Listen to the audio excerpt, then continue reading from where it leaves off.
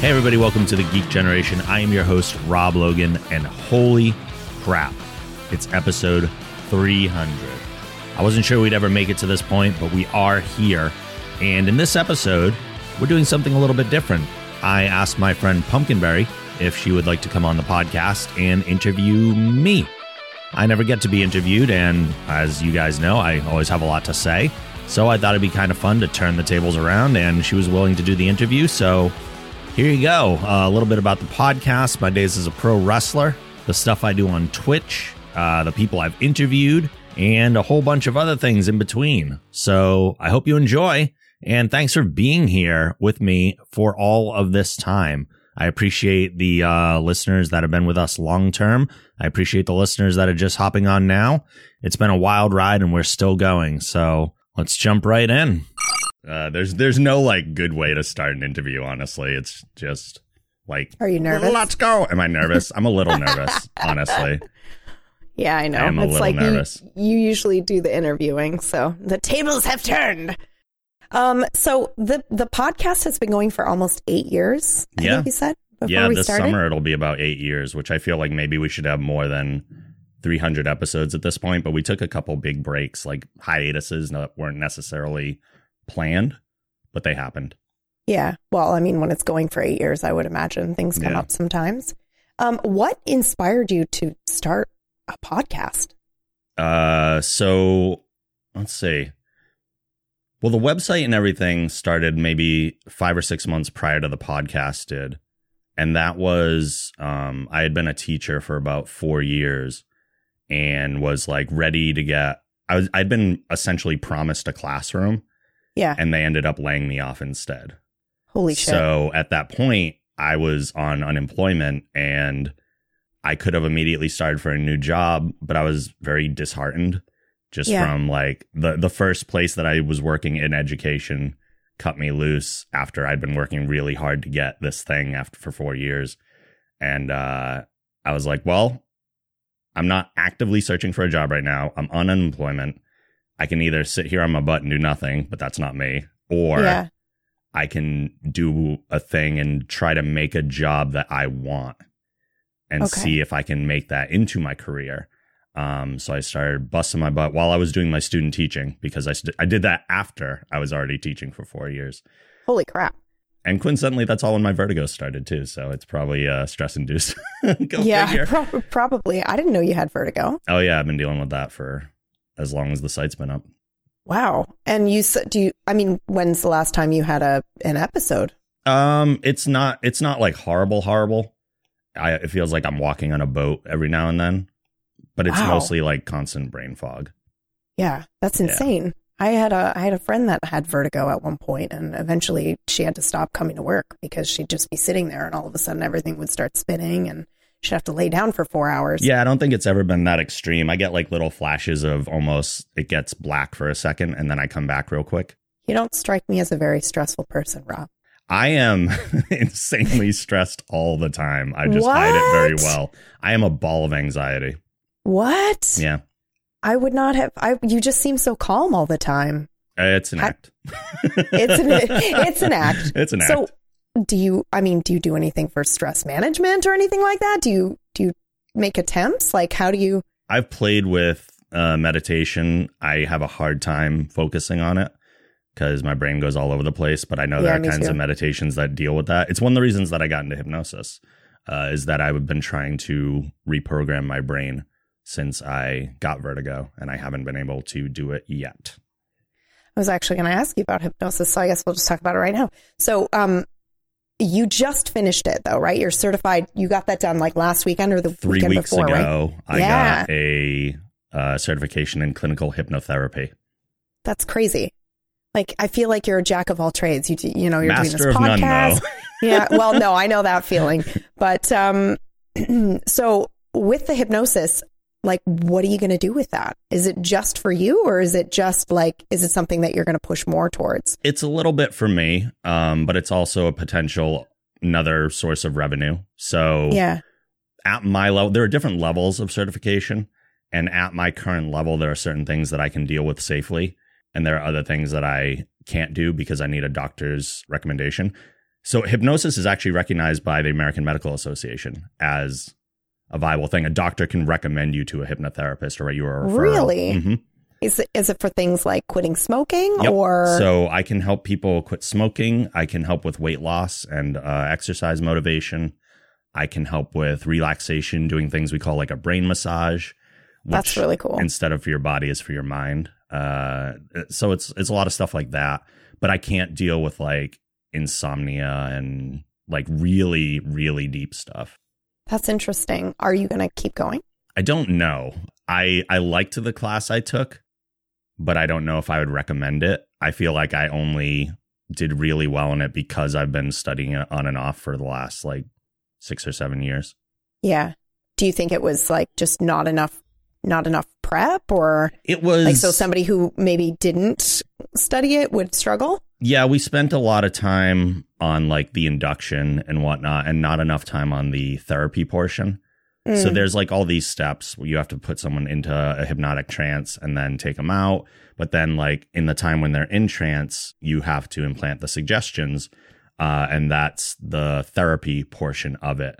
So I have like scripts and stuff that I follow, and I have to do like interviews to find out what kind of visual imagery works for that person. But you're okay with the interview part, I bet. Yeah. Oh, yeah. Yeah, because you've been doing interviews for 8 years, so you're good with that. Yeah. Did you get it done? Did you have somebody induce you? I was actually kind of blown away. I'm a little bit of a control freak, as you know. Yeah, just a little. Just a little. So for me to give control over is very difficult. But since all hypnosis is self-hypnosis, a hypnotist is simply a guide. If somebody is not doing the work for themselves, they'll get nothing out of it. Yeah. So you have to be open and willing to the process. And I had my partner for the induction that we did in class was this like 18-year-old psychology student. He was like going to go to college for psychology. He was the youngest kid in the class. And I was like, this is not going to work. There's like 35 people in this room. There's so much noise. There's no way. And he started going through the induction script, and I went along with him. And there's a certain part of the process called a convincer, where the hypnotist has to try some different things with the client to make sure that it's working. And one of those tests is doing like a heavy arm test. So you suggest to the person whether you say like your right arm is really heavy and you can't lift it no matter how hard and then you try to lift it, right? And the other thing that's a misconception too is it's not like stage hypnosis where the person doesn't remember anything and they're not aware. I know everything that's being said to me. I'm fully aware of it. I'm trying to lift my right arm. It's not moving. I'm literally saying what the fuck in the back of my head, but I still can't lift my arm. I was blown away. Was that scary? Did at any point were you like, what have I gotten myself into? No, because there's no danger. Okay. Like there's nothing a hypnotist can make you do that you don't want to do. It just doesn't work that way because it is self-hypnosis. So if you don't want to do it, you just won't do it. Like if someone comes to someone and says, oh, I want to quit smoking, and you go through the whole process and they leave and they go light up a cigarette, guess what? They didn't want to quit smoking. They didn't want to quit smoking. Yeah. So can I ask what you had them do? Like, what did you ask for? Or we weren't doing any suggestions at all. It was simply going through the process of being induced and coming back out. Okay. So if you were going to ask someone to guide you to help you do something, what would it be? I would like stress management. Stress management, yes. Yeah. I feel like that's probably what I would go for as well. Yeah, absolutely. Yeah, just to deal with some anxiety stuff. Some of that's a little deeper. Like you can do some surface level stuff, but you can't deal with like deep rooted things at my level. Yeah. But would you go see somebody that could do a deep level? Is that something that you would consider doing? I would definitely go with that over like a physical massage. Yeah, totally. Yeah? I don't like strangers touching me. Yeah. Hey, don't knock the physical massage unless you've tried it. You've probably tried it, actually. Nope. You haven't? Nope. What did you, I mean, you used to be a wrestler, I did. so you never got massages Nope, or anything don't want after? strangers touching me. Oh, wow. Okay. Wow. And that's crazy. Okay. So I have to ask you this because I feel like, you know, we touched on it before with the jack of all trades and moving around a bit, but I think I remember the first time you told me you used to be in the wrestling scene, and that was for another number of years too, right? Like 6 or 7 years 10 too, or something. Yeah. 6 years. You were, so what drew you into wrestling then? So wrestling's this weird thing because as a kid, I was not allowed to watch pro wrestling. My parents didn't let me do it. Every once in a while, I would sneak over to my neighbor's house and watch. So it made it kind of this like forbidden thing. But I just fell away from it. I wasn't really interested in it in like high school and everything. And it was really popular while I was in high school because I was during like the Attitude Era. Yeah. Where like Stone Cold and The Rock and everyone, all the really super prominent wrestlers were super popular. It was like the heyday. And I wasn't watching then either. And then when college rolled around, I had some friends that were into it. It was the video games, weirdly, that kind of got me into wrestling. I started playing like the first WWE SmackDown games, just making friends with my suite mates. Yeah. And that kind of got me familiar with the characters and the moves and stuff like that. And then we started watching pay-per-views every month. And then I started watching the shows. And I was like, wait a minute, this is like a live action comic book. Like these characters are all... that's it then. Yeah, that's it. That's what got it. These are all larger than life characters. I am a fairly athletic guy and I like being active. So if I can be a live action performing superhero, why would I not go after that? Okay, that makes sense to me. As soon as you said, oh yeah, it's a comic book, that makes a lot of sense to me. Because I mean, I play Street Fighter, I might watch Mortal Kombat, but I don't suddenly go, I'm going to go enroll myself in... I need to rip somebody's spine out. Yeah, like I don't have that. So that's interesting. Have you done any other improv or any other acting? I have, outside of wrestling, I haven't done improv, but I did do stand-up for a couple of years. Yeah, I think you mentioned that too. Which is kind of acting. Like it's a version of yourself that's not 100% you. Yeah. And yet is at the same time. It's weird. It's like streaming, I guess, in a way. Yeah, it is. It's you, but it's not you, and it's What is the most appealing about that? The you, but not you. Does it feel safer? It does. Yeah. Although weirdly enough, nothing felt safer than wrestling as far as performance goes, because I was the least me. I was more of a character. You even had like a stage name. I did. I had a couple different characters that I played over the course of those years. At one point I was wearing a mask. I was told not to by my trainer because I was, quote, too pretty. He's like, you get over when you come through the curtain because they see the way you look and you're automatically a good guy. And I was like, okay, I guess that's complimentary. But I was like, I want to be a superhero. So I want to wear a mask and I want to do all this stuff. But yeah, the wrestling I felt, and the wrestling was the thing that you have to listen to the crowd and you have to respond to the crowd, but it's really about me and the person in the ring with me. And it's this weird like hyper awareness where like if you're not paying attention to everything, somebody's getting hurt. So there were actual consequences if you weren't focused on the performance. And it is improv too. So like there's not, you do talk about like the bigger things you're going to do backstage. But when you get out there, you're talking to each other the entire time. Just with your body language. With body language, with actually like talking. There are things called rest holds where you like hold someone in a submission hold and you're chatting with each other about what you're going to do next. And what? That's so cool. So you don't know 100% of what you're doing when you step out there. So there's always some form of risk of like something could go wrong. And if something does, you have to know how to cover it and make it look like it was intentional. Yeah. And keep going. And very stagey, very acting like. I can relate to that a little bit. Did you find that thrilling? Yes. The idea, God. Yeah, the idea that something might go wrong and you have to kind of like know what you're doing and everything could be different each time you got up on the stage. I mean, I was always a little nervous I was definitely one of the safer people because I mean, I was a high flyer character wise and style wise. So I took the risks, but I never wanted my opponent to be in a risky situation. So high flyer just means that you do crazier stunts? So I would be high flyer generally means like I'm aerial a lot. So I would do a lot of flips and jumps. And, Rob? Yeah. Aerial? What? That's crazy. So like, you know, those moves where you like jump up and like bring your elbow down and pretend to elbow somebody in the stomach. That's you? My finishing move was like a half front flip off the top rope. Okay.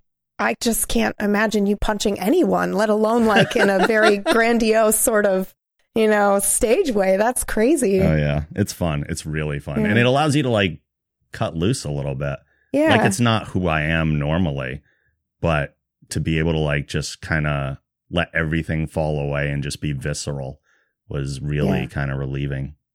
I'm assuming you miss it? I do, but at the same time, I don't. It's a tremendous time commitment and it takes a big toll on your body. So yeah. Is that why did you stop? Is because of the toll that it takes with time and on your body, or a little bit of both? Yeah. And I just there were some situations with people that I thought I was closer to than I was that were kind of backstabby, and that sucks. I was just like, I don't think this is the place for me. There's a lot of egos flying around. Yeah, as with imagine. Anything. Yeah. Like acting or anything like that, you got to worry about egos, which is unfortunate. And it's like, we're not getting paid or anything here. Come on. We're just putting on a good show. Let's get over ourselves. Yeah. Let's get over ourselves. Have you ever had any issues with that, with streaming or the podcast or anything like that, where you feel like you're worried you might get too big for your britches? Me? No. Yeah. I mean, I had one person accuse me of it, someone who used to be on the podcast and is not anymore.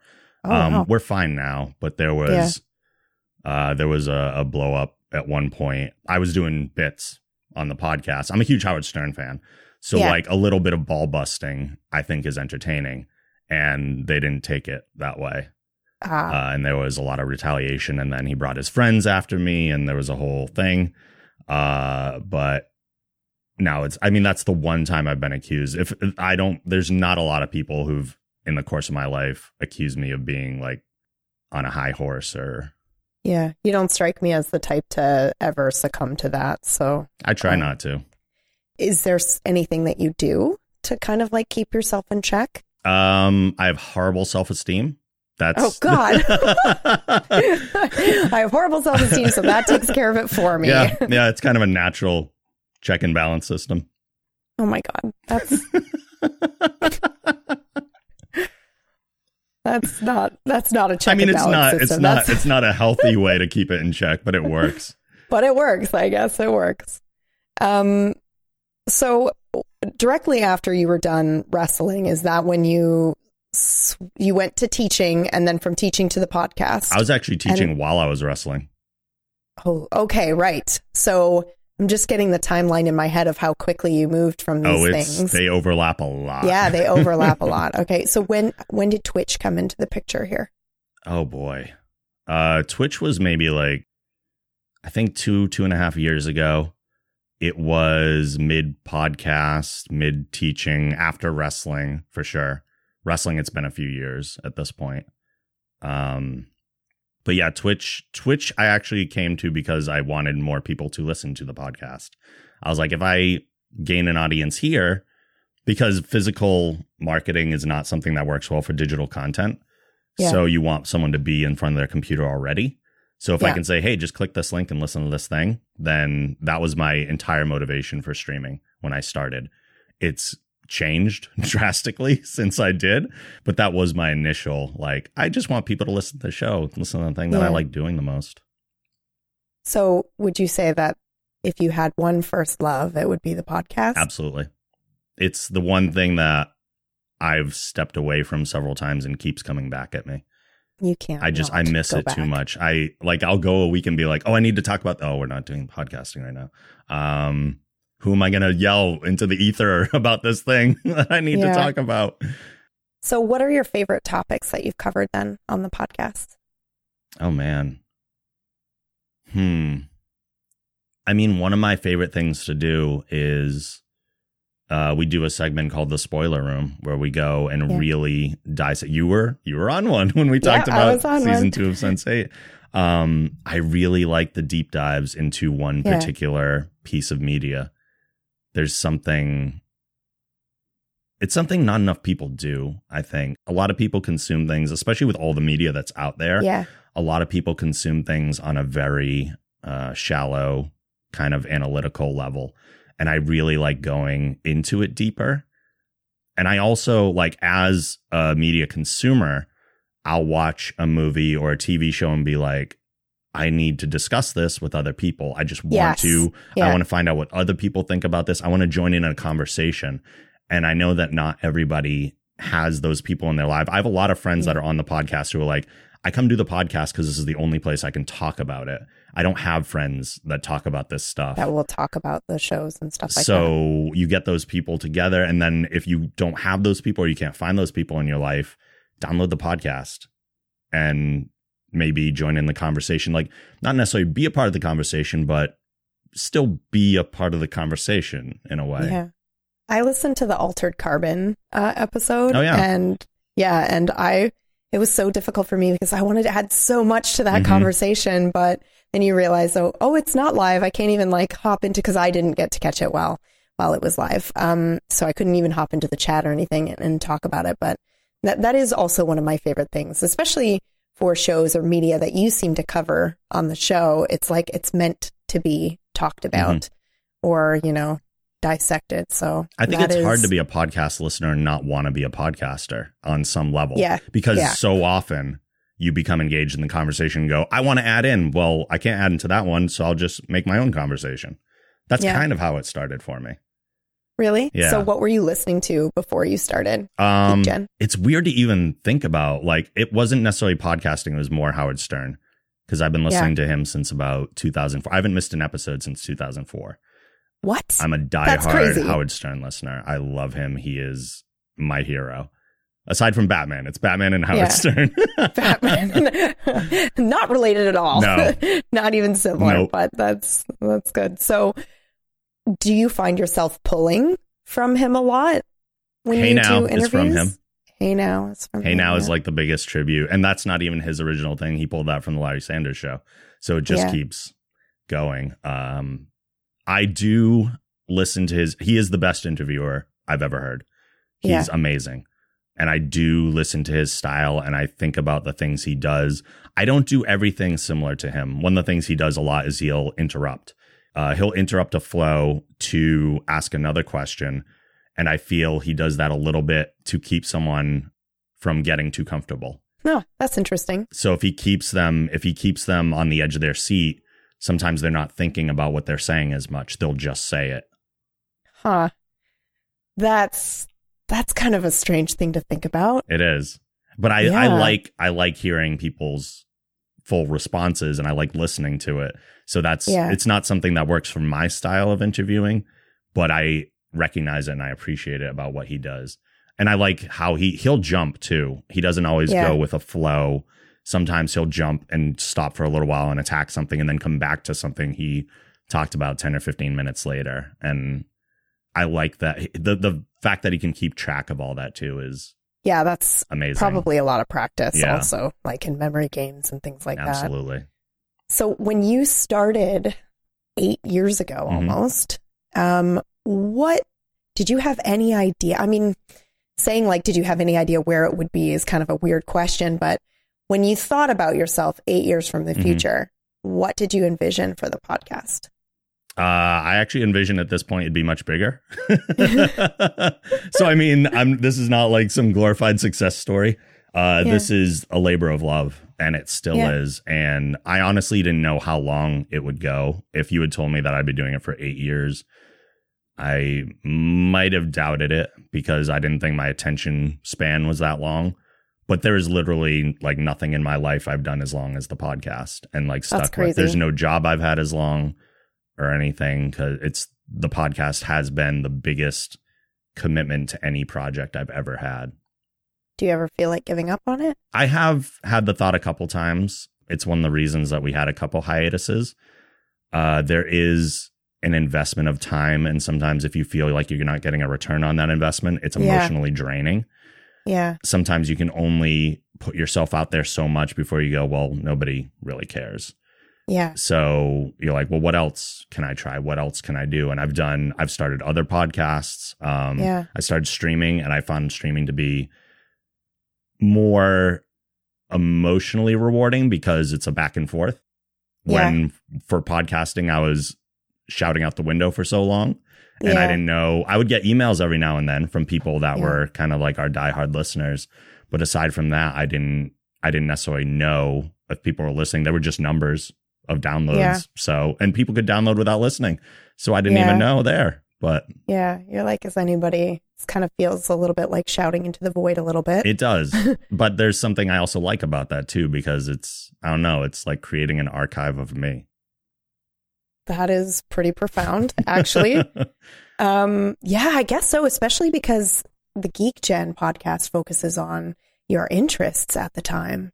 It so is. You basically have an archive of everything that's really intrigued you or interests you, or, you know, heroes that you've been able to interview, you know, things like that. Like I've, for those listening, I've been to Rob's house, and on his wall, it's like just so many signed autographs from stars that he's met. And I just can't, I don't think I would be able to stand there and go, I did that. Like I birthed this pretty much. Like I was able to meet these people because of my labor of love. So do you ever have moments where you say to yourself, like, I can't believe I'm here. Like, I can't believe I'm standing here interviewing this person? There are absolutely people that I have met and interviewed that I've been blown away by just being like in their presence. It doesn't happen a lot anymore because unless I like get to that next level and I have access to a different tier of people. But I'm a big fan of voice actors. Last year at San Diego Comic-Con, I got to interview Kevin Conroy, who is the voice of Batman for the animated series. It wasn't the first time I met him. I've had some encounters with him before. I'd gotten his autograph separately. The first thing he said to me was, "You sound too much like me. I have to kill you." And you were like, there's no greater compliment in the world than being compared to the voice of Batman for me. Yeah. Another time I showed up in a Batman costume at a convention, and I had him and Will Friedle, the voice of Batman Beyond, read a scene from Empire Strikes Back as Bruce Wayne and Terry McGinnis. And that was amazing. God. And then I talked to Kevin about it when I interviewed him. Yeah. Afterwards. What was it like to interview him? Surreal. Yeah. Were you like sweating, or did Calm Rob take over? Like there is some muscle memory just in demeanor when it comes to interviews, but between the fact that it was him and the fact that it was actually kind of a rushed interview, so like we had run out of time in the press room, and he had like 3 more interviews on the line, and he just said, "I'm staying here to finish these 3 interviews." Like he could have left and could have been done. And the PR agent was like, "Your time's up. We need to go." And he's like, "No, I'm going to do these last 3 interviews." Because he's just that kind of a guy. Yeah. And so it was a little rushed. And yet I was still like, I don't know. It meant a lot to me because obviously you guys know how big a fan of Batman I am. And the version of Batman that shaped who I am the most is that animated series Batman. That is the best version of Batman, in my opinion. What do you love so much about Batman? Sorry. That's a completely valid, huge question. I actually wrote my college essay on it about why Batman was my hero. It's what got me my job as an RA too when I was in college. What? So tell me. The people saw it. What did you tell them? The biggest thing that there's kind of the obvious things of like, oh, he's cool and he's dark and there's that. I don't want that. No. There's also the fact that the character of Batman is someone who's at his physical and mental peak. He is trained to be like good at everything, which is something that I also try to do in a way, hence the jack of all trades. Yeah. But more so than anything, he is 100% selfless. He does nothing while he has a goal and he got something that like motivates him. Nothing he does is for reward. It's all for the act of doing it. And he's of all superheroes, he's not like Superman. He doesn't stay out in the light. He's not an inspiration to people necessarily. He's like a silent protector. And there's something really admirable about the person who kind of works in the shadows, as in doesn't go, "Hey, look at me." Like, just be a good person. Don't scream out, hey, look at me, I'm a good person. I know that's not like the typical perception of Batman, but that's what I see when I look at him. It's not, but it's interesting and it's fascinating and it's accurate, actually. I wonder sometimes, because I always liked Batman as a little girl too. And in fact, I think I may have told you this, but for my birthday one year, and it was super big deal for everybody to like have clowns or something. And my dad hired a guy to come up dressed as Batman to my birthday party. And awesome. I just remember being like, oh, and then afterwards, apparently I said like, oh, it's not the real Batman though. I know he's like too busy to come to my birthday or something like that, but it was nice of him, nice of this guy to like try or whatever, but trying to think of what I liked most about Batman. And I think it's something similar.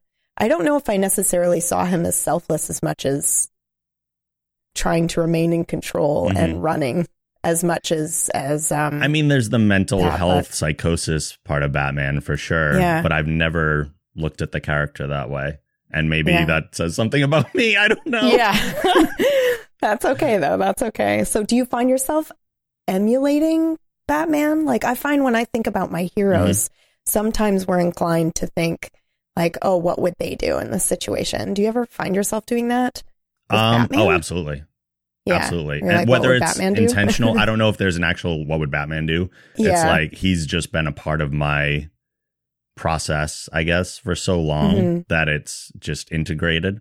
I have done physical things to try to emulate Batman in ways. Bit more. So like obviously just being athletic and like trying to train and stuff like that. But the thing that sticks with other people the most when I unintentionally scare them is that for a while I tried to move silently when I walked. So I got in a habit of like rolling my feet from my heel to my toe instead of like stomp walking. Yeah. And I got so good at it and such a habit of it. So like I'll go into rooms all the time and people will like jump when I say hi to them. It's true. It's true, actually. You've done it to me, I think, a couple of times. Because I move silently. You do. And I don't do it intentionally anymore. That's just the way I walk. Yeah. But you used to say to yourself, oh, Batman walks silently, so I'm gonna. That's crazy. That's amazing. I mean, there's things I've done as well, emulating heroes and things like that. But I think that's pretty darn cool. Random fact, though, did you know that humans used to naturally walk toe to heel until I think it was 18 something when we came out with a different type of a shoe or a boot, or boots with heels. I think that's when we switched. That's so weird to move forward. You move backward in a way. Yeah, that's so strange. We used to walk toe heel naturally until some type of shoe came out, and people listening right now, you're going to Google that and then email Rob or I to tell me which shoe it was that came out because I can't remember. But yeah, I just found out about that like a couple weeks ago. That's crazy. I found that fascinating. Yeah. So as far as where you would like to take the podcast, do you ever say to yourself, like, because you're right, a lot of people probably would have given up on their labor of love by now because it's been 8 years, and originally when you set out you had a goal in mind. But do you ever say to yourself now, like, for the future, I'm okay with it just being like this for the rest of time? I think it's the only way I can keep doing it. I still have goals for sure. There are places I would love for it to go, but I have to make peace with this could be it. And if this is it, am I okay with doing that? And the answer right now is yeah. Yeah. Because if I'm doing it for me still, which I am, like if I go too long without doing a podcast, it itches at me. And I'm like, what about it itches at you? Just the connection, maybe? It's part of it is wanting to be creative and make a thing and get it out there. Sometimes I feel like streams go away, even if you like put it up as a VOD. There's something you miss that kind of live magic of it. But there's something about a podcast that makes it eternal, and it's out there. And even if we do talk about a lot of topical stuff, but my favorite episodes are the ones that they call like evergreen content that anybody could listen to anytime, and it's still relevant. Like someone could listen to my show. It's crazy to think that someone could listen to an episode of my podcast 20 years from now.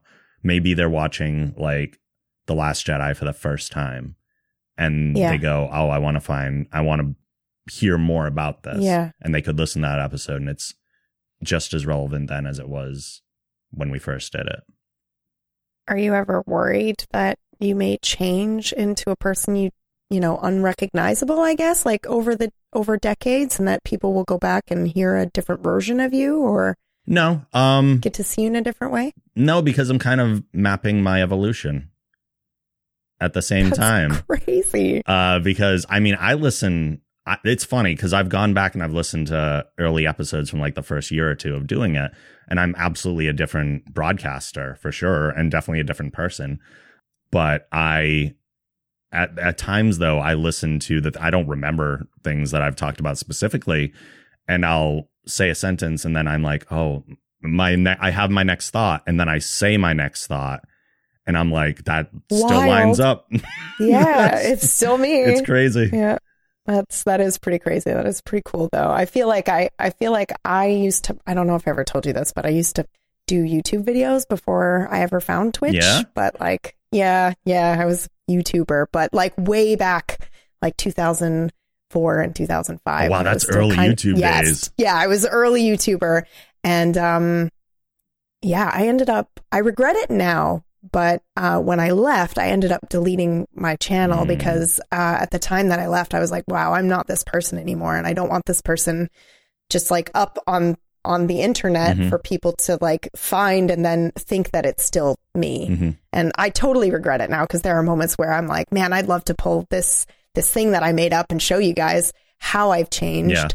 Yeah. And I can't do that. So that's very interesting that you find it as like mapping yourself and your identity. Yeah, I have a hard time deleting old content. I don't like it. I feel like I'm killing something. Oh my God. But that's so true though, because it's such a labor of love for you. You do feel like you're, maybe cutting off your fingers of, the body of work. Yeah. So that makes sense to me. Yeah. Why do you want to last through the test of time? What about somebody pulling up your podcast 20 years from now is so appealing to you? That's weird. I don't know if it's as appealing to the people now. That like, I care more about that's appealing that someone could pull up the podcast like 20 years from now, but it's more appealing that someone's listening to it as we're putting it out. Yeah. Because it does, I don't know if it completely fulfills the desire, but it's an attempt to fulfill the desire of just wanting to be heard that kind of everybody has. Yeah. We all want to be seen. We all want to be heard. And sometimes podcasting is like we said before, it's kind of like screaming into the ether, like, somebody just listen to me. Yeah. I have something to say. And there's an element of it to that. There's also the element of like, I can't not podcast, because if I go too long, I have thoughts that build up and I have to say them to somebody. And if nobody's going to listen and permit me that time, then I'm going to take it myself. Yeah. So if you could go back 8 years to past Rob, what is the one thing that you would like, advice that you would say about the podcast? Like, what's something that you've learned, like that maybe that you didn't expect to learn about podcasting or anything like that, or related to interviewing or anything? Wow. The biggest thing, as far as interviewing goes, the biggest thing that I would tell myself is we're all just people. Because we have a tendency, especially when you're talking to people that you've looked up to for a while, we have a tendency to put people on pedestals sometimes and forget that they are just people. And the moments, like, I love interviewing people, and I'm very happy with most of the results of most of the interviews I do.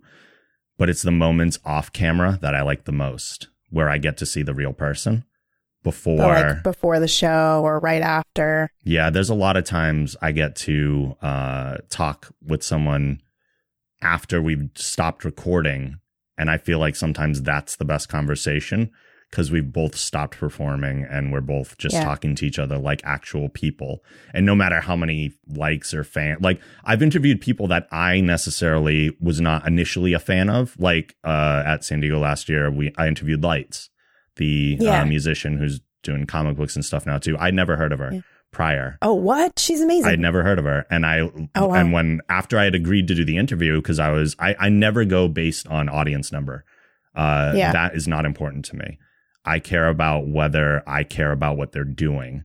And when I saw that she was releasing like an album and a comic book that were intertwined, I was like, that's awesome. I legitimately have questions about that. And I got excited. If I don't get that little level of excitement, I can't do the interview. Not well, at least. So I got that little level of excitement. Then I started researching. I was like, oh my God, she has like millions of like Facebook followers and all this stuff and tons of fans. And so that, because I had like kind of a detachment from who she was, I think the interview was better. But again, like after we turned off the cameras, we still talked for like 10 minutes just about like, how's your weekend? Like, what are you doing? Like hanging out. And they ask you the same questions. Like, why do you care about me? I'm like, well, we're just all people. So it's heartening to see when somebody is at a place where you think they would be holier than thou or untouchable, and then they're just as real as anybody else. You are fantastic, by the way. Thank you. You are just too. Like I heard you say, like, why would you care about me, sort of thing, and there's that like self-confidence in there. I'm just gonna nip that in the bud. No, that is a why would you care about me is a theme of my life. Yes, hush. Hush that little voice.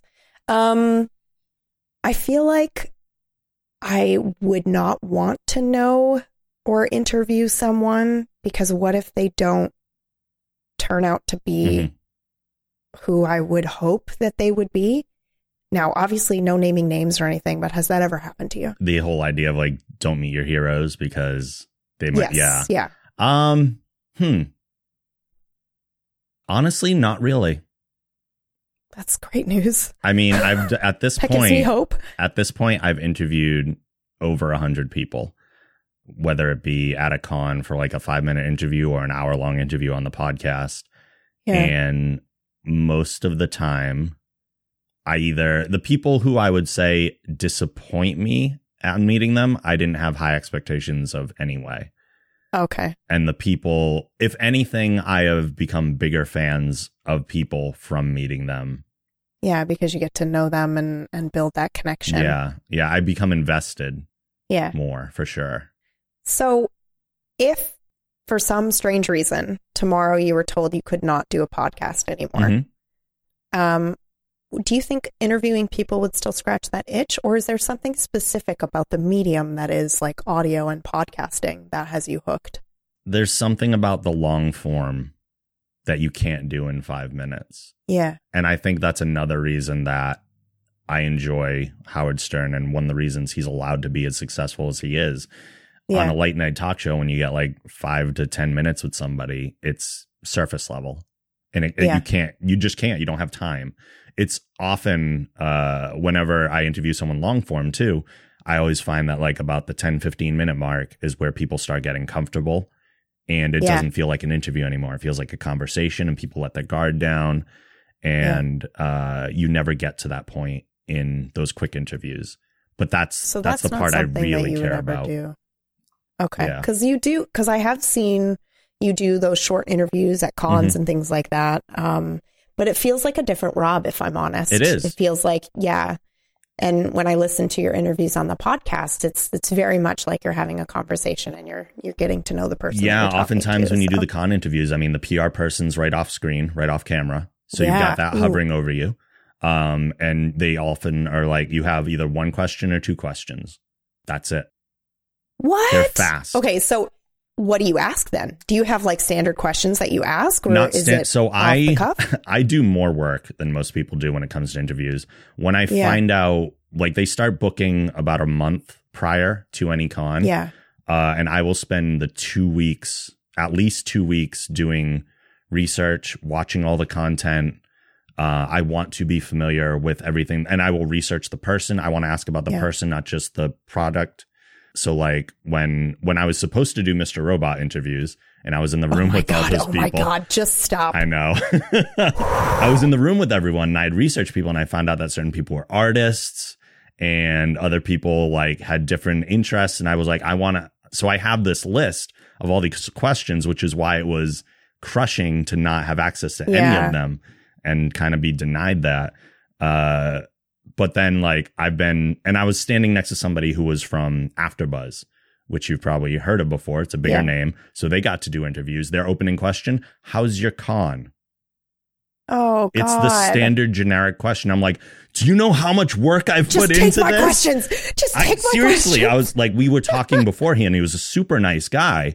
And he was like, so who are these people? Oh, what a tragedy. It's crushing. Oh, it's crushing. No. And then I showed him like the questions I had. And he's like, you put a lot of work into this. I'm like, yeah, I do. Because I take this seriously.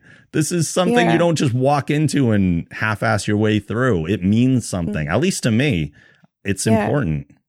I think that shows through in your work. I remember, so for my first interview, like when you interviewed me, I remember you saying, you asked me a question. I was shocked by it. And you said, well, yeah, I did my research.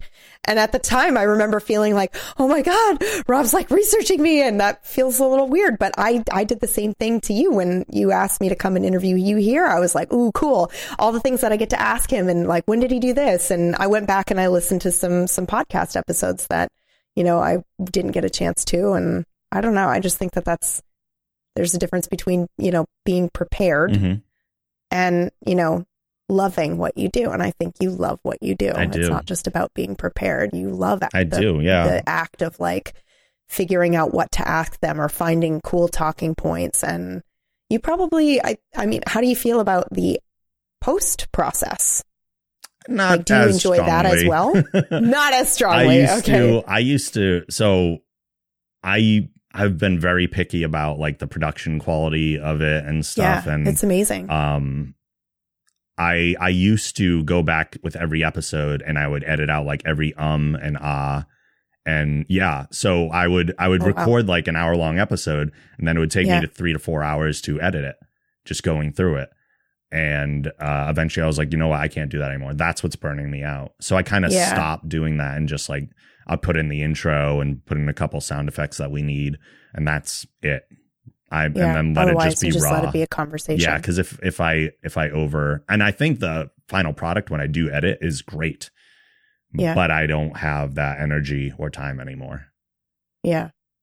I also think that it's great just the way that it is, natural conversation. Also, I don't think I noticed you say or a lot. I've become more conscious of it over time. That's definitely a practiced thing. You'll pick up on them if I am either more nervous or if I am having trouble recalling or grasping something in my brain, like that. but for the most part, there's something kind of cool about listening back to yourself. A lot of people like, I don't want to listen to my voice or watch my content. Why? Your voice is amazing. Well, I'm not going to argue with that, but so I don't mind listening to myself. I don't care. Yeah. But at the same time, if you can't listen to yourself or watch yourself, you're never going to learn anything. You have to be able to be self-critical. It's a part. Stop it. It's a part of the process. I know, but like, that is like the number one piece of advice I was given when I started streaming is like, go back, watch your casts and stuff. And it's so hard for me. If you can't find what you do entertaining, why would anybody else? It's not that I don't find it entertaining. It's just I feel very exposed. I'm like, I can't believe I did that. Like, I do too. And I still cringe at some of the stuff that I say and do and all that. But I just don't like feeling vulnerable. And when I go back and I watch it, I'm like, oh God. Well, I mean, little things like ums and ahs. Like if you're listening back to yourself for that, there is a subconscious response to just hearing yourself do it so much. Even if you don't actively think about it next time, you're automatically going to reduce your usage because you just have built an awareness. How do you detach then? Not to ask you advice in your interview, but how do you is it because you look at it kind of clinically almost where you're like, I'm listening for ums and ahs? It depends on the way I listen. So if I hear myself use ums and ahs and things like that, I'll kind of like make a mental note and go, okay. Yeah. It's okay to breathe because the reason you have to think about why you were doing it too. So one of my biggest reasons is if I wasn't comfortable with dead air at all and letting things breathe, I thought boom, boom, boom, on to the next thing. If I stop, somebody's going to turn it off. So I have to keep going. But now taking a beat is fine because if I listen to somebody who talks too fast, then I can't like process it either. So you have to be, and that's another thing that I learned from stand-up too that helped me when podcasting. It's so weird how like everything intertwines, and I always feel like I'm preparing for the job that I don't know I'm going to get yet. Yeah. There's some job I'm going to get at some point in the future that's going to be the culmination of all this, and I've almost gotten it a couple times or been offered jobs that didn't come to fruition. You're like, oh man, this is like everything that I've been when working towards. I had told you about that job that I was offered to do online comic conventions, and I was going to be a moderator, and they were like, it's your live streaming Twitch stuff and chat moderation and your broadcasting background. You're like the ideal candidate for this. And then I don't know if the company went under or what, but I know that person that offered me the job is no longer with them. So I don't know, which is a shame because that would have been a dream job.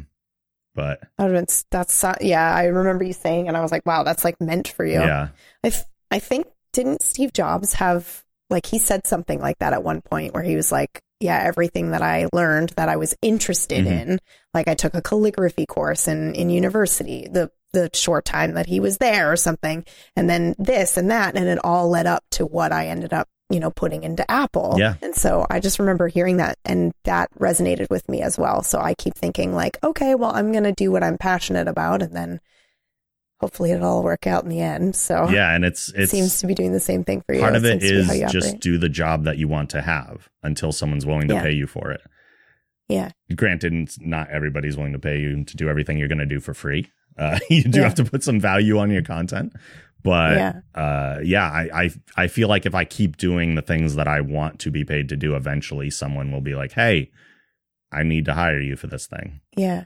And you've got insane experience as well, too. So I can't imagine you walking into, and I've just wondered why you didn't ever go into like a hosting job or anything, or interviews locally even, and apply for a job there. I think when I was younger, I never considered things like this.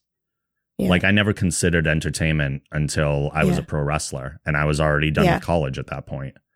Yeah. So not that starting that late makes it impossible, but I definitely am starting later than a lot of people do. So while I still feel like I could maybe get a job in broadcasting or something, I don't even know the process. Job on the radio. Strangers stop me in the street and say, oh my God, you should be on the radio. And they have been since I was like 10 years old, but that's not even an exaggeration. No, I believe you. I know. And, I despite all that, I still can't seem to find a way in, which is the weirdest part. So that's why I just keep doing it on my own in the meantime. What do you mean you can't find a way in? Like, I would love to do voiceover for commercials, and I have done a little bit, but it's all for my own projects that I've been hired to do everything else on anyway. Yeah. So finding, like, where do I go? Who do I talk to? I've been offered a few things. There was a guy from HBO who approached me. I was like, I really like your voice, and I want to keep in touch. I want to see if I can get you from, and there was just no follow up after I contacted and stuff. So it's like little carrots like that. So you keep contacting. I keep contacting. You do what you do with your podcast, Rob. You do all this research. You create a reel. Yeah. That's what you need to do. Yeah. You do a voice reel of like 4 or 5 different character types that you can become, and then we just send that reel out nonstop until we find you something. We do what you do with your podcast, your labor of love. That's it. I'm gonna help you with this, man. Mostly because I feel like sometimes we do things that are comfortable. Like your podcast is a labor of love, but it's very much a comfort zone for you now. And the idea of going out and exposing yourself and your voice in a different way is probably pretty scary and intimidating. A little bit. Yeah. Get you there. All right. I do actually now have questions coming in. Oh boy. So I'm gonna grab this is the really scary part. Yeah. Oh, don't. They're great, actually. Are there different ways that you process direct feedback from the audience about your podcast as opposed to something like your Twitch streaming? Would you say that you are influenced more or less by that feedback with either the stream or the podcast? I'm curious about the differences between the two and how you handle it. Interesting. Feedback is a tricky thing. Because if you listen to feedback, you have to listen to all feedback. You can't pick and choose. Oh, that's so important. Some people only want to listen to the positive stuff. So it depends on what kind of feedback. Like technical feedback, I listen to all of it and take it all seriously. If someone's like, the audio levels here are a little weird, and so I'm like, okay, I'll look at that. Absolutely.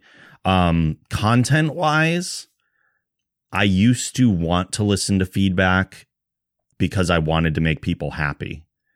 And I wanted to kind of take the people pleasing that I have in real life and apply it to the content I create. But then when I started doing that more, the more I did that, the less happy I was with what I was creating. So I have to always fall back on, I know what's best for my content. And if other people don't like what I do, like what I produce, they're not my audience. Yeah. So I have to do what makes me happy, because if I am not, it's going to be bad anyway. So I can either do what people want and it can be bad.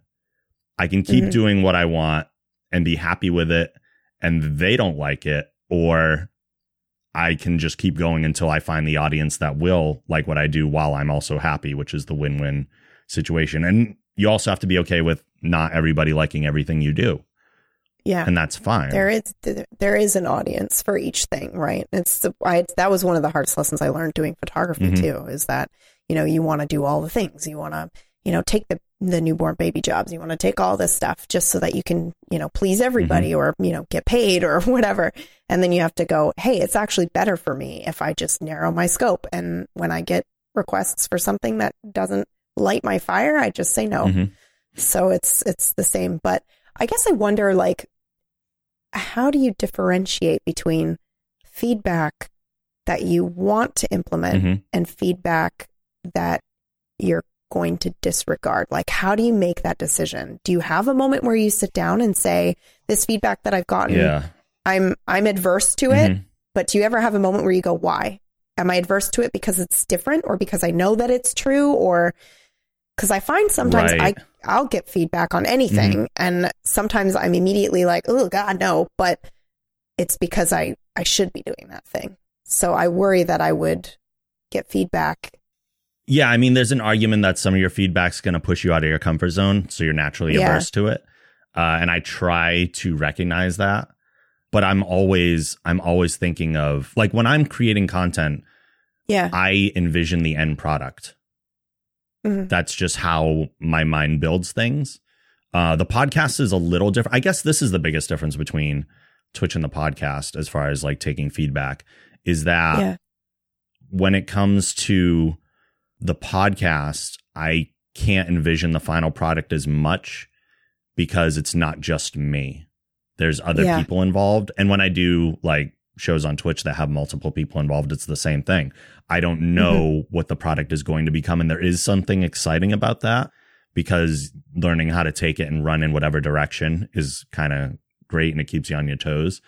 But when I'm creating, the same thing with wrestling that you like.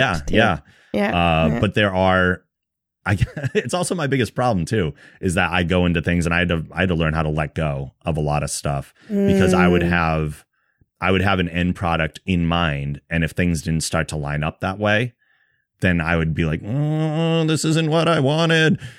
But I let go of that. It took a little while to learn to let go of that because sometimes you can come up with something better as a result than what you had in mind. Yeah, sometimes organic things are just outshine anything that you could have thought of ahead of time. But like when I started doing everything, I was asking for feedback constantly because I wanted to know what people want. But again, it's because I was trying to make them happy. But I never, was validation. It wasn't like, and I never stopped to think, oh, I might be making them happy, but then the people who like the thing I was doing are not going to be happy. Yeah. So ultimately, you just have to do what you think is the best for your content, and feedback at some point has to not matter as much. You have to be like, oh, thank you. Yeah. I will consider that. Like, I and love if it doesn't feedback. Move me, it's then great, and it keeps me conscious. And always thinking and always considering, which you should be. You should never completely rest and just be like, this is what I do and that's it. Or else I would have never started like half the shows that I'm doing now. I know. But I guess that's the the biggest thing. It's a good answer. It's good advice as well. Oh yes, this is also a question of mine, so I'll ask this one. Is there anyone that you wish you could interview, but you haven't had the chance to yet? Howard Stern. Yeah, I knew that was going to be the answer. There are actually a lot of people that I do have like a wish list of top 5 people that I would love to interview. Your top 5. Howard Stern, obviously. LeVar Burton. Yeah. I adore that man. They're like all TNG people. No, let's see.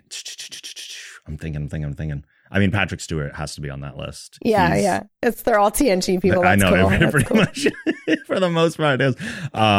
There are Chris Hardwick. I would love to have mostly because he kind of has the job that I want.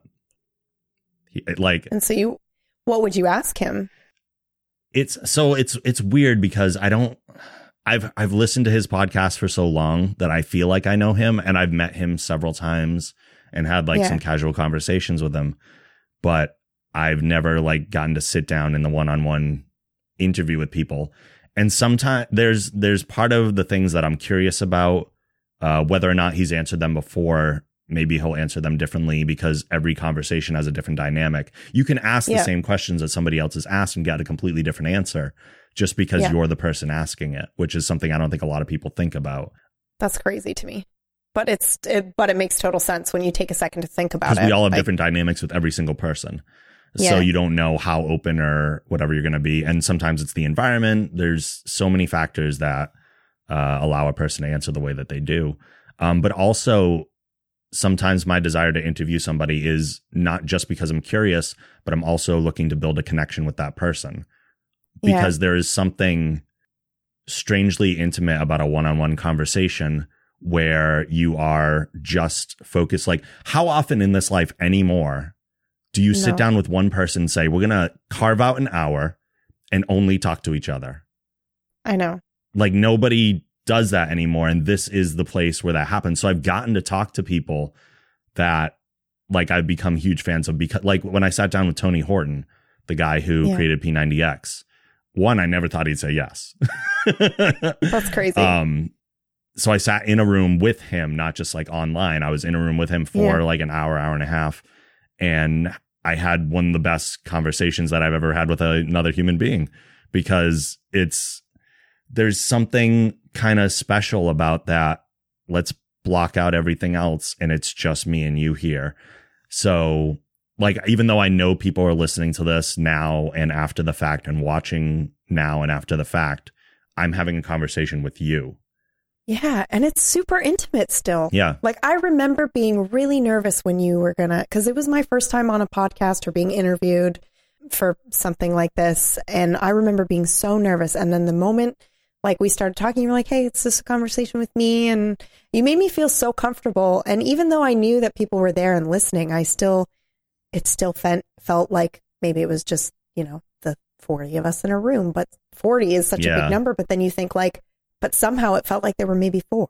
The audience starts to fade away. It still managed. Yeah. And I'm not disregarding the people watching. I love that people are watching. Yeah. But it ultimately just becomes a one-on-one conversation. And there's something special about that.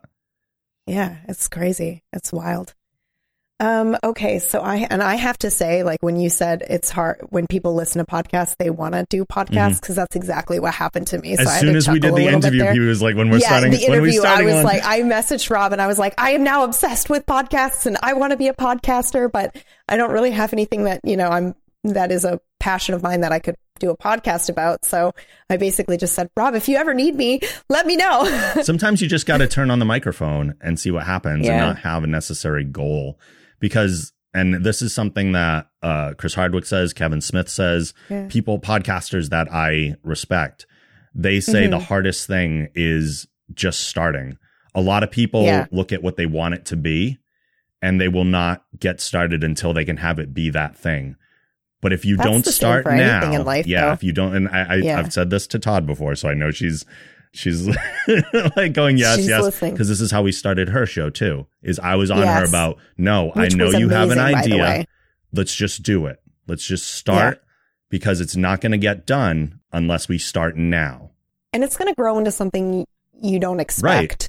And it won't grow though until you start. And I'm not I'm not doing the same show now that I was 8 years ago. And exactly. I'm okay with that. No, I know. I went back and I listened to Oh, I know. That was terrible. Oh, I know. No, it was just, I was surprised, to be honest with you.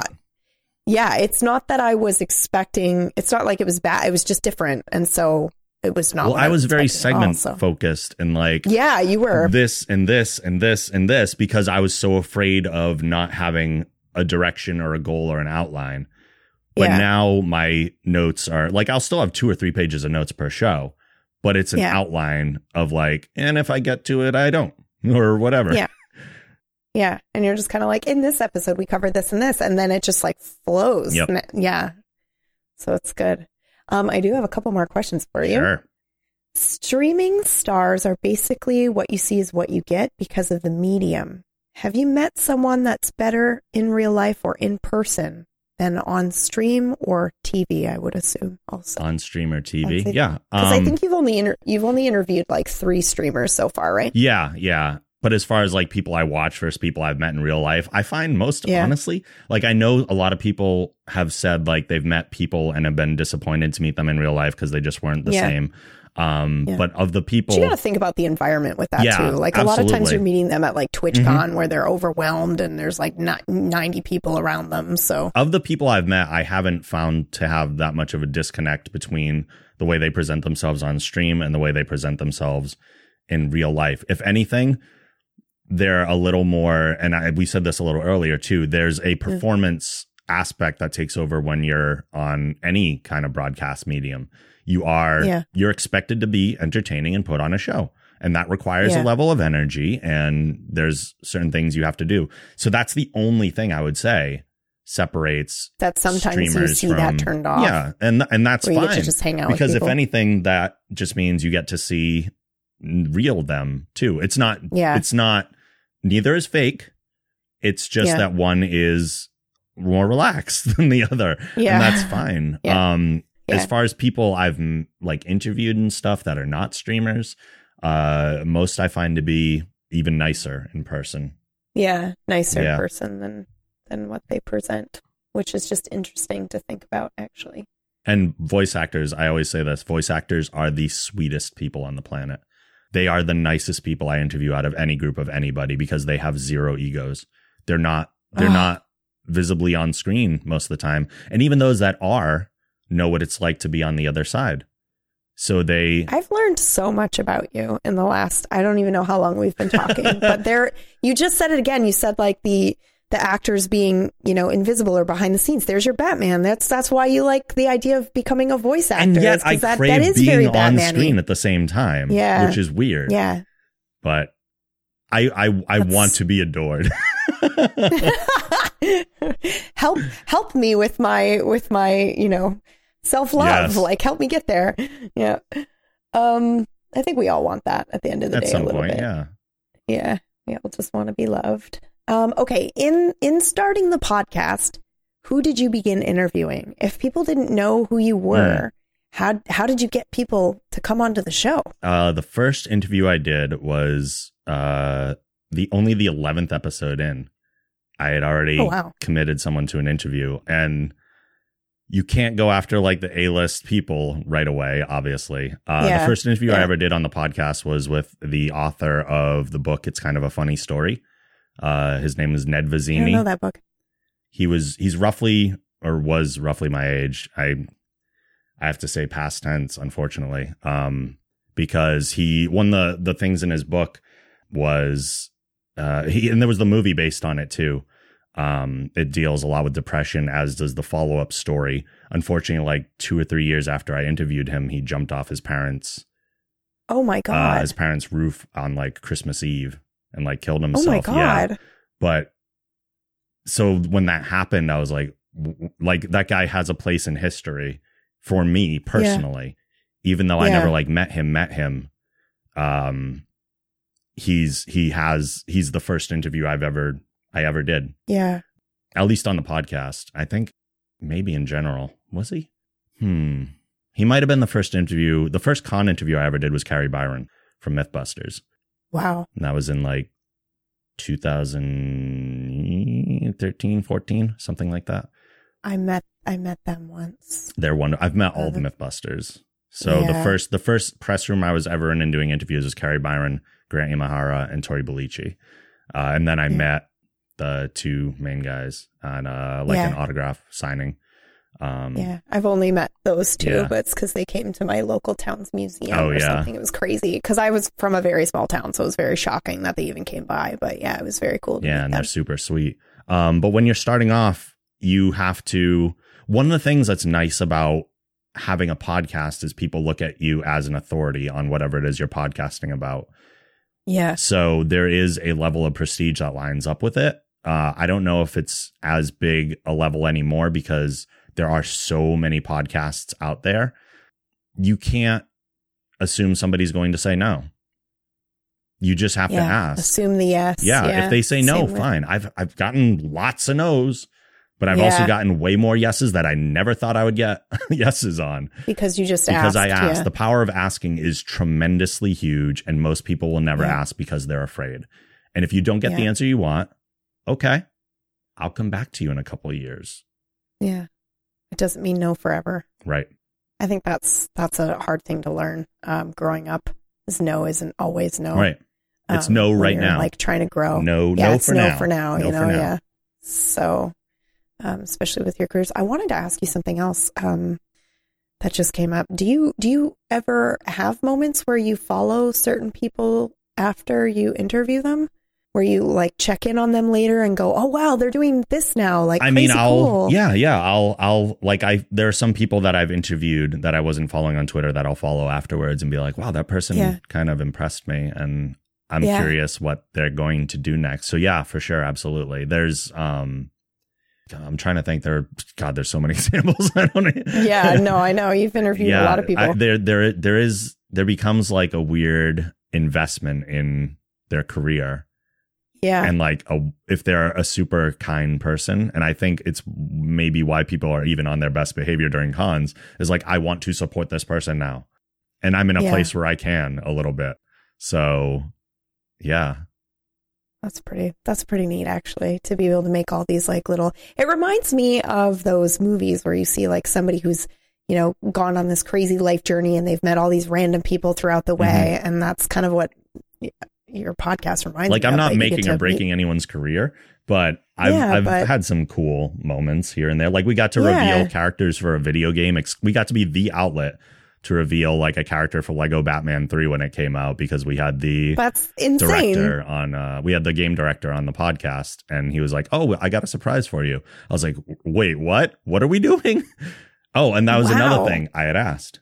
I was like, can we reveal a character? And he didn't tell me until the podcast. Till the day of. He was like, oh yeah, by the way, we can. Yeah. That's crazy. That's awesome. And you asked. I asked. I would have been so nervous to do that. But okay, so advice from Rob, be critical of myself. Like, watch my things, give myself my own feedback, and ask. Mm-hmm. These are the two crazy things that I've learned here. Let me see. I think, okay. There's one other question. There has been talk of just starting it to get it going and growing, but what avenues do you look at to put your brand of podcasting out there? Like, how strategic are you? The most important thing is getting it up on every platform you can. Yeah. Like ours is available on iTunes, Spotify. We weren't doing video stuff before, but now we take segments of the podcast and those up on YouTube as well. Some on Twitch. Even just doing it like this, there's so many mediums now. Don't limit yourself to one, because I can hit the podcast, I can hit Twitch, and I can hit YouTube with the same content. So why not spread it out? It brings more people to you in the end. Different people like watching for different ways. And some people want to listen to the show while they're on a treadmill. Other people want to sit down in front of a TV and watch it. Whatever they want to do, make sure you're supplying that. But also, and this is the biggest thing that I tell people now, I guess maybe this is what I would have given myself. Let's go back to one of your other questions. Maybe this is the advice I would have given myself, is don't try to make something too broad. So like the biggest problem with this show that you're listening to now is that I try to talk about everything I love, which is a wide breadth of things. But it is, but I'm not going to find an audience that way. If you want to get an audience quickly and build an audience, there was another podcast that I had started that I stopped just based on time, even though I love doing it, and maybe I'll bring it back at some point. There was another podcast called Random Movie Club where Oh, yes, I've seen that. So I mean, I saw that when I was looking through your stuff. I would have a different co-host every episode. I never chose the movies. They always chose, because I was like, I have this backlog of movies that I've never watched, and I'm sure other people love them. And I just love talking about movies more than any other medium. So they would come on the podcast, choose a movie. We both had watched it already just prior, took our notes, and we discuss it for like a half hour to 45 minutes. So it's a little shorter than most podcasts. Yeah. It's a little more bite-sized. I know 30 to 45 minutes is bite-sized when it comes to podcasts. Yeah, no kidding. But that was the best way. Like, each episode was a specific focus, and it was only one movie per episode. So that was very easy to market. I could go onto Reddit and I could jump into the subreddit for whatever specific thing, and I could drop a link in there and say, hey, if you love this thing that you guys all love, let's put this in here. And those episodes got more listens way faster than any of the other stuff I've done, because they're so narrow focused. And if someone doesn't like a movie, they just skip that episode and wait till the next one. So, but something like this is very hard to market, because they're like, well, what do you talk about? I talk about geeky stuff. Well, what does that mean? Everything. There's already too many what does questions. that even mean? Whereas if you go, oh, this is a movie podcast. Oh, I know what that is. What's this episode about? Indiana Jones and the Raiders of the Lost Ark. Oh, well, I know if I'm in or out right away. Yeah. That's a good point, actually. So have you ever thought to yourself, okay, I'm going to narrow my focus? With Geek Gen, or? On this, no, because like, I like doing the dedicated episodes to specific things, but if I narrow my focus, I don't get to do everything I want to do. So I might get more success if I did that, but I wouldn't be as happy. There are times that I thought about stopping this podcast and just doing Random Movie Club, because I still love doing that, and it would be easier to get an audience that way. I love having both, but, you know, we only have so much time. I love doing both of them. Yeah, I was just going to say, like, it sounds to me like, you only have And booking people was a thing. But now that I know more people. Could find it to be pretty easy. And also, you know, you're doing movie nights with I've thought about that too, about integrating like you're doing it right anyway. in. So you could do that together. That'd be pretty cool. Oh, geez. Oh, wow. Okay, we have another question that just popped in. Have you ever considered... Oh, no. We kind of sort of answered this one, but have you ever considered doing multiple podcasts? Yes. Like one with Todd or one for one for Twitch-specific topics? No, I have. I considered doing a gaming-focused one since being on Twitch, and having only interviews with streamers and game devs, because, and I don't... Depending on sometimes I don't know what my audience cares about necessarily. And I've done like surveys and stuff, and yes, I want to do what makes me happy, and I ultimately do always do that, but I can see number differences between like what I know right away if people are in or not on certain things. So there are episodes that I've done that don't follow the normal format of the show, and those sometimes get less listens because some people are like, what the hell is Twitch? Yeah. Not everybody. Did you find your Twitch episodes didn't do as well? It depends. It depends. Honestly, a lot of, when it comes to interviews, people will listen based on whether or not, there's two factors. There's whether or not people care about the person that I'm interviewing, and whether that other person promotes it, because I can only promote so much. So if the other person doesn't promote, then my audience might go, well, I don't know who that is. But if their audience wants to listen, that's how it's going to get numbers. I mean, I do it regardless because I want to. Yeah. But I have thought about, if I had done a separate gaming podcast that was just game devs and Twitch streamers, that would probably find an audience very quickly. Yeah, because people would know that's what they're going for. Yeah. That's interesting. Oh man, but that's like, immediately I'm already thinking about how much work you put into Geek Gen, and then multiplying that by, you know, Random Movie Club, and then, you know, this like Twitch podcast. I mean, at one point, like, that's all you'd be able to do. At one point, I've had other people host shows on this network. And ultimately, that's what I would love to do, is have like different people hosting their own shows on it, so that I don't have to do everything. But like, this platform is here, and I want people to use it. Like, if you can start from not zero, why not? Oh, so to be like an actual generation of geeks, that was like always the intent. Shows. It was never supposed to be all about me. I mean, interesting. I do get picky about the content I make because that is kind of about me. But yeah, the name was not, it's not just a tribute to Star Trek The Next Generation. It was always with an implied community. Community. That's so intriguing to me. A whole community. It's kind of why the Twitch channel's gone in that direction. Yeah, I've noticed that. And I have to say, like, what you've done. So for those of you listening who have no idea what Geek Generation does on Twitch, you can go twitch.tv/The Geek Generation and see this really cool new segment that Rob is doing called Wheel of Geek Gen, where he has casters on Twitch who are basically, you know, performers who will either play video games or create things, and they basically play Wheel of Fortune against each other. But the topics, Rob picks all the topics, him and Todd do the questions together, and it's a riot. It can be great and fun. The show's evolving, so where the next version of it is nearing completion. I have to thank K Jedi publicly because he's been working his butt out. He worked on it for like 6 hours yesterday straight. Yeah, I watched that, actually. And he's been working on a new version of Wheel. We've started talking about how we can do Twitch integration with it and actually have the tag team partners. So we choose tag partners that get assigned to each contestant as we're playing, and they usually win a game. But what if that tag partner could actually drop power-ups on their partner? Oh my God. Or like you could use sort of a lifeline-ish type thing. We're going to start looking into integration so that their partners can really help them during the game. That's so cool. So we're going to become, we started parodying a pre-existing game show, but we're going to become something but now more. You're going to come. Yeah. That's really, really amazing. And that's something that I actually actively, when I see you and what you're doing, it's something that I really admire. You're always saying, this is where I am right now, but how do I take it here? How do I take it to the next level? Sometimes to my own detriment, because there's a lot of ambition, because I don't have time for all of it, but yeah.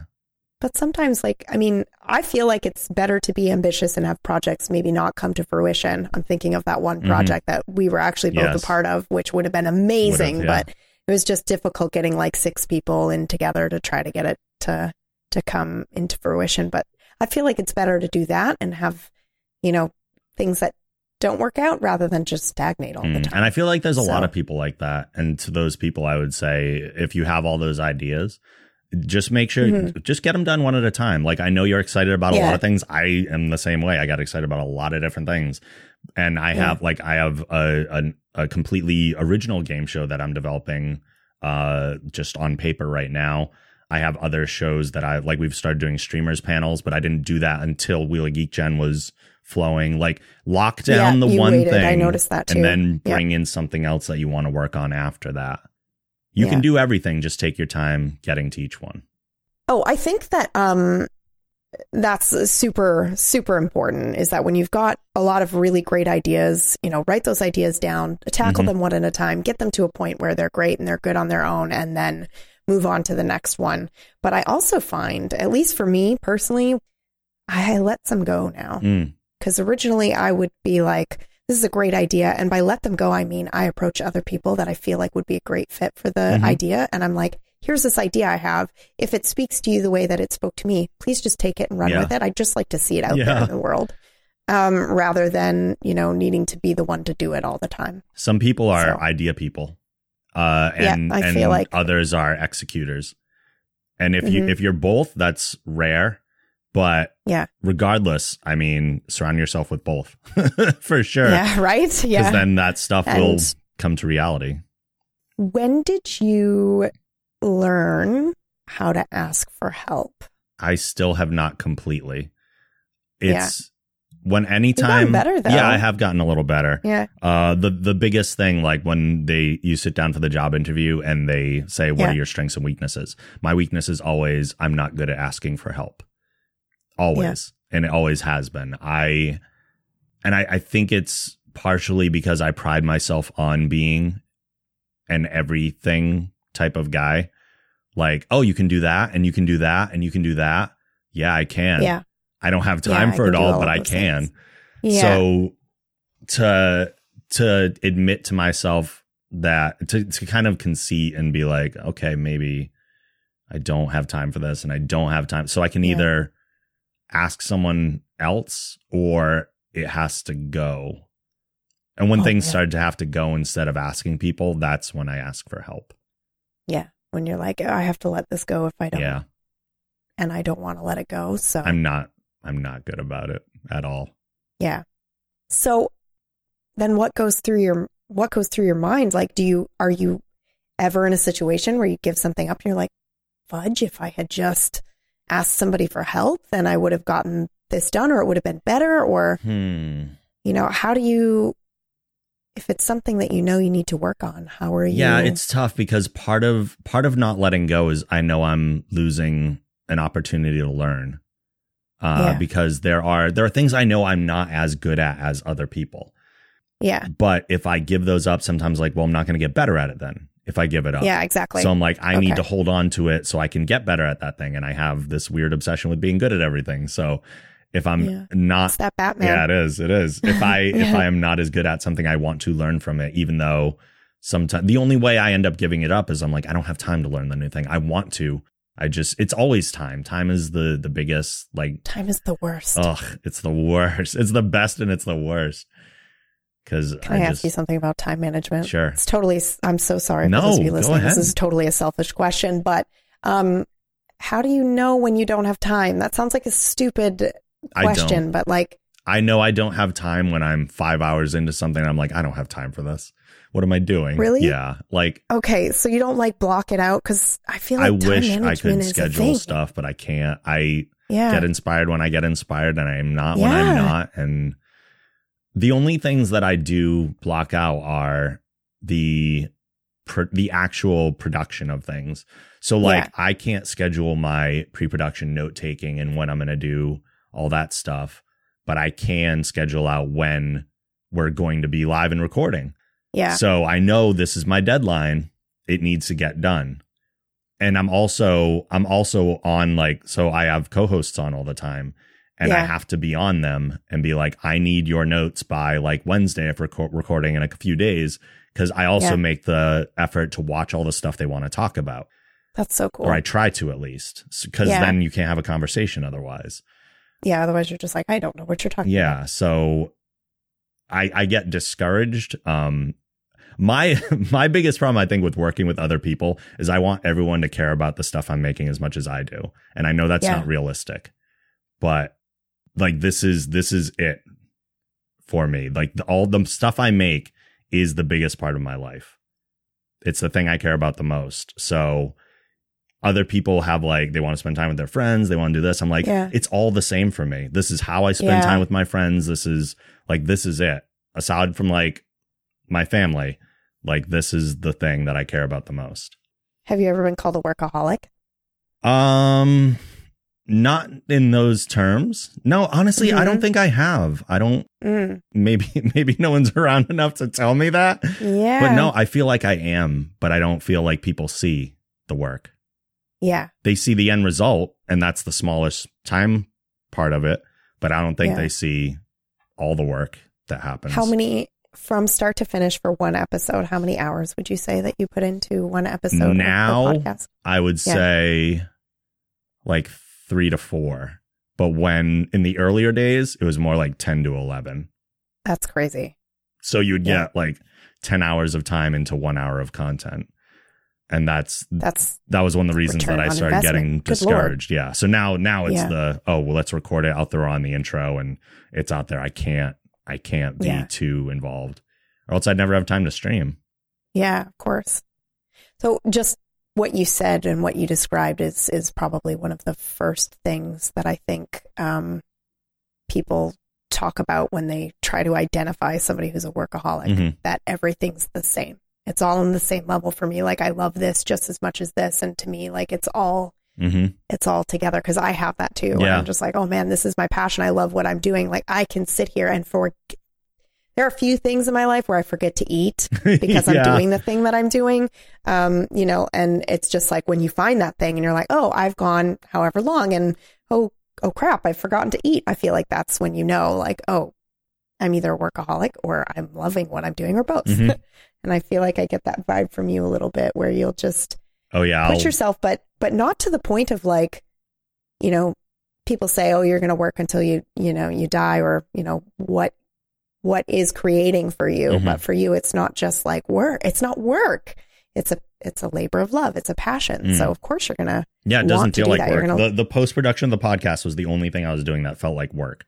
And that's why I was like, that needs to be reduced. That needs to change so that I can continue doing what I'm doing. Yep. That's actually advice that they give you too on anything that you're doing. I remember in photography, my first year in photography, they were like, if you hate this process of it, hire somebody else to do it, or it's going to drag you down. Yep. Like, you know, figure out, identify what you can and cannot do, what your weaknesses are, and then just get it done. Find somebody else to do it for you. 100%. Or, so that's very, very interesting. I just noticed we've been talking for almost 2 hours, right? Pretty close to that. Is that true? Yeah, we started about 15 minutes after, so we're at like an hour and a half right now. Yeah. Okay, so is that okay? That's fine. Okay? Yeah, no, that's great. Okay. You can do whatever you want to do. Okay. I do have a couple more questions in my list. So if I don't get interviewed almost ever, so you do what you want to do. Good. I do have a couple more. I just looked down and was like, oh my God, I've gone over the time I told him I would. So you guys listening or watching on Twitch, if you have any other questions, feel free to ask those now.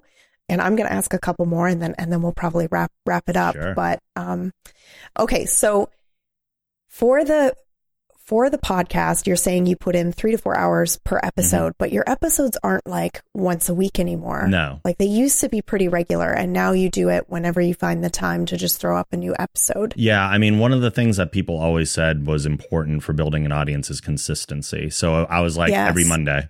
And I saw no change from that. So I was like, well, guess what? I'm just going to do it when I want now. Yeah. It's either that. Have you seen any change from? No, I've told my audience too. And I think as long as you communicate everything, like if you communicate with people, then they will respect your decision. It's when you don't tell them and you disappear that they get upset. Where they're like, what is happening? And then I would feel like I violated a relationship. Like I violated a commitment that I made to an audience. So it's kind of true. So that makes sense to me. So at this point, it's like, I can do it when I do it. I'm going to aim for every 2 weeks. If I don't, I'm sorry, but it's either that or nothing. Yeah. Like this is the compromise. So, and I haven't noticed a numbers change as a result. That's interesting. So can you tell me, I wanted to ask about relinquishing control. And if this is like a veto topic, you just let me know. I've just been watching from a distance your relationship with your CM with Todd. At what point did you say, this is something that I want? Like I would like to have somebody come in on such a monumental level and help me with, you know, streaming and the podcast even and things like that, my projects. There was a little bit of like, oh, this is what you're supposed to do, is you're supposed to get a community manager. There was also personal reasons of I am crushing myself. Yes. And I need to, it's either going to be that I have to back off on something. Like if I didn't have Todd to help me out, I wouldn't be podcasting again. So she takes some of that weight off of me with some of those time commitments so that I can invest more time into the content. And that is what I want, is I want to be able to keep making stuff and to keep creating. And it was like, kind of like we said earlier, like I can either let it go or I can ask for help. And I decided in that rare instance to ask for help for a change. And as a result, I'm able to keep podcasting. So that's, and I'm still learning. I'm sure she would agree with me. I'm still having a hard time letting go of certain things. But since I know it is my weakness, I forced it on myself. You go out of your way to try. I'm trying, and I know it's going to be a journey, but I'm going to get there, and I'm confident that I'm going to get there. It's just going to take some time.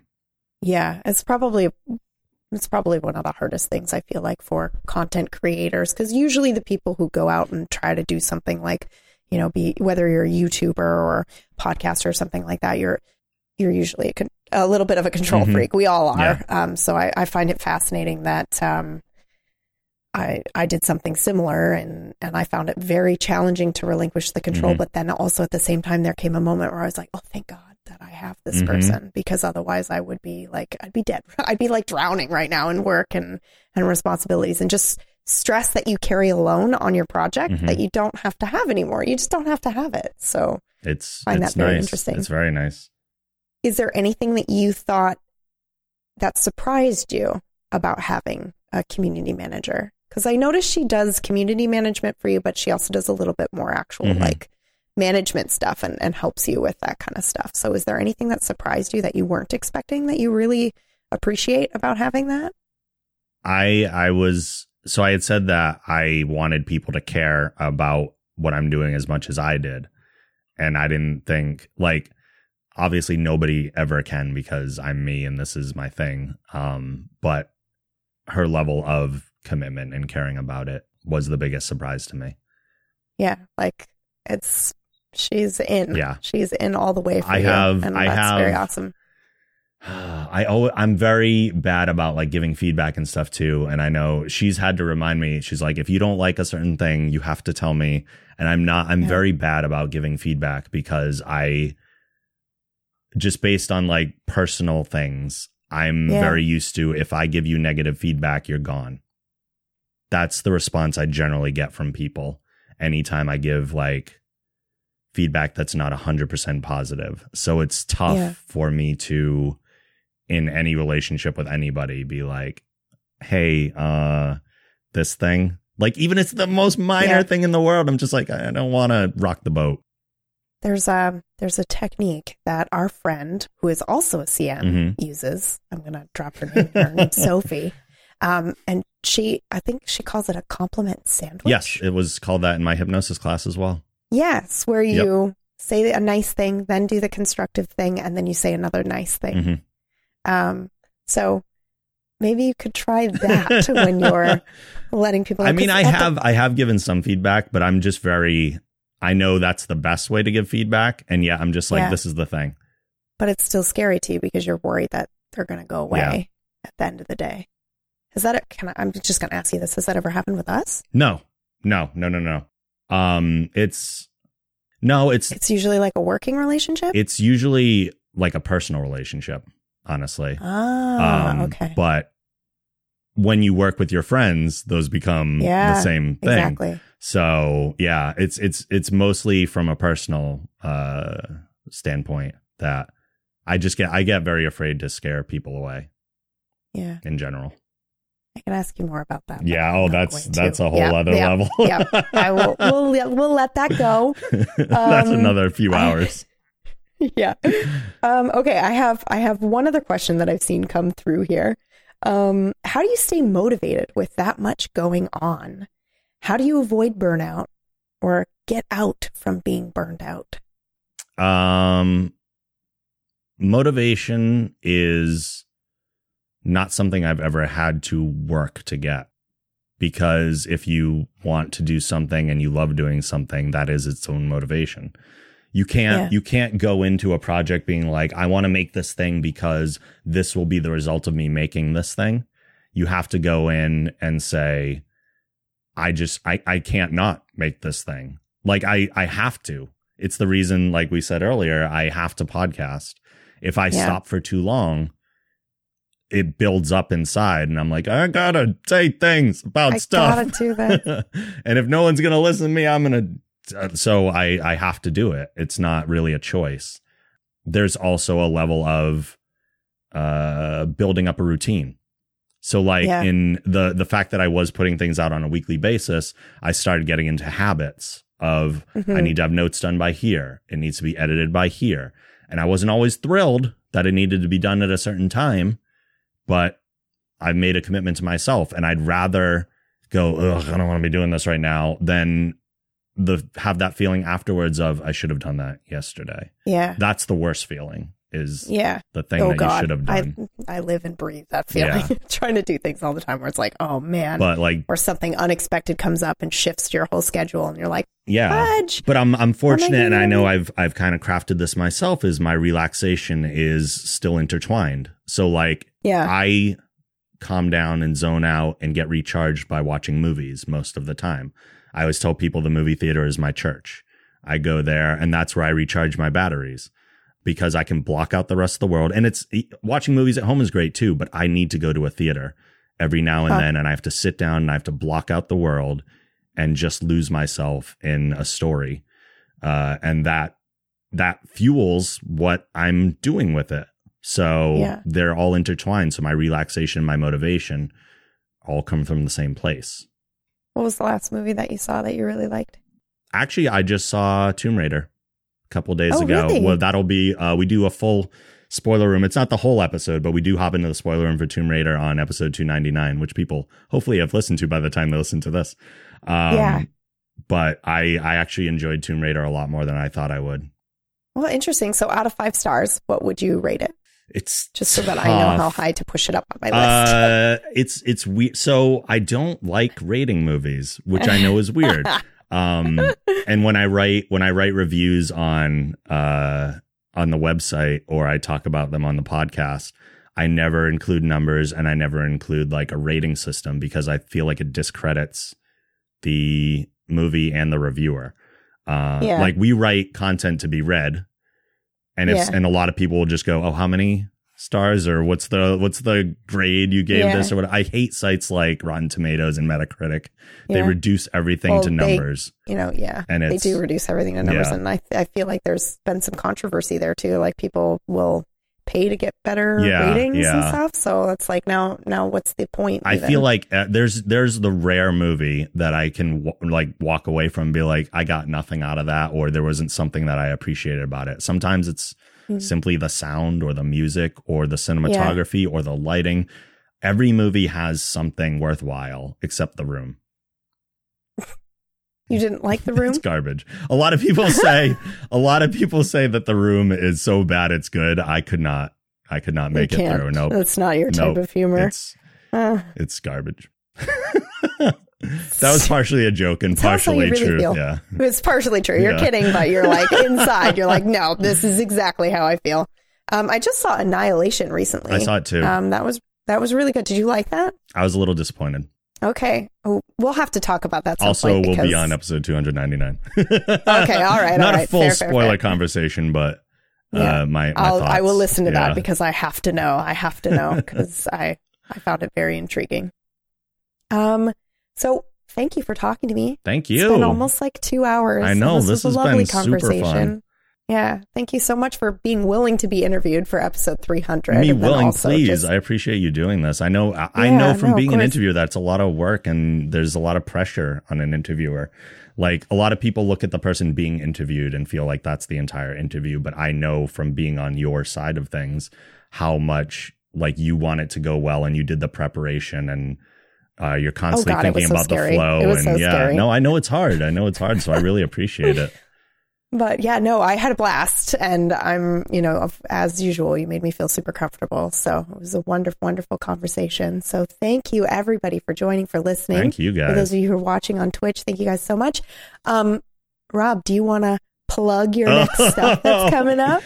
I actually think I did my research. Yeah. The podcast is going to keep going, I hope. We're still doing the stuff on twitch.tv/The Geek Generation. There's cooking streams, maybe some more baking as science in the near future. Yes. We're going to be doing a bunch of stuff from PAX East. We're going to do are we going to do an in-person? We're going to try. Yeah, we're going to try. So PB is going to be here in a couple weeks for PAX East. So we're going to try and do a Baking as Science live. We're going to hopefully be streaming a little bit from PAX itself. Just look out for all that stuff. Oh, hey, I'm on the end of this too, because, that's what I do. A big thanks to Pumpkinberry for coming on the episode to chat with me. I appreciated that so much. You can check out her Twitch channel at twitch.tv/Pumpkinberry. For everything else that we do, you can head on over to thegeekgeneration.com. If you use iTunes, please rate the show and write a review. We always appreciate those. You can watch our live podcasts, cooking, gaming, and more at twitch.tv/thegeekgeneration. Send emails to podcast@thegeekgeneration.com. And as always, the show theme is provided by Machine Supremacy. A link to their site can also be found on our site.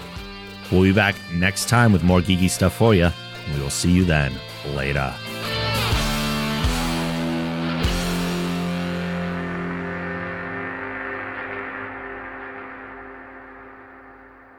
Make it so.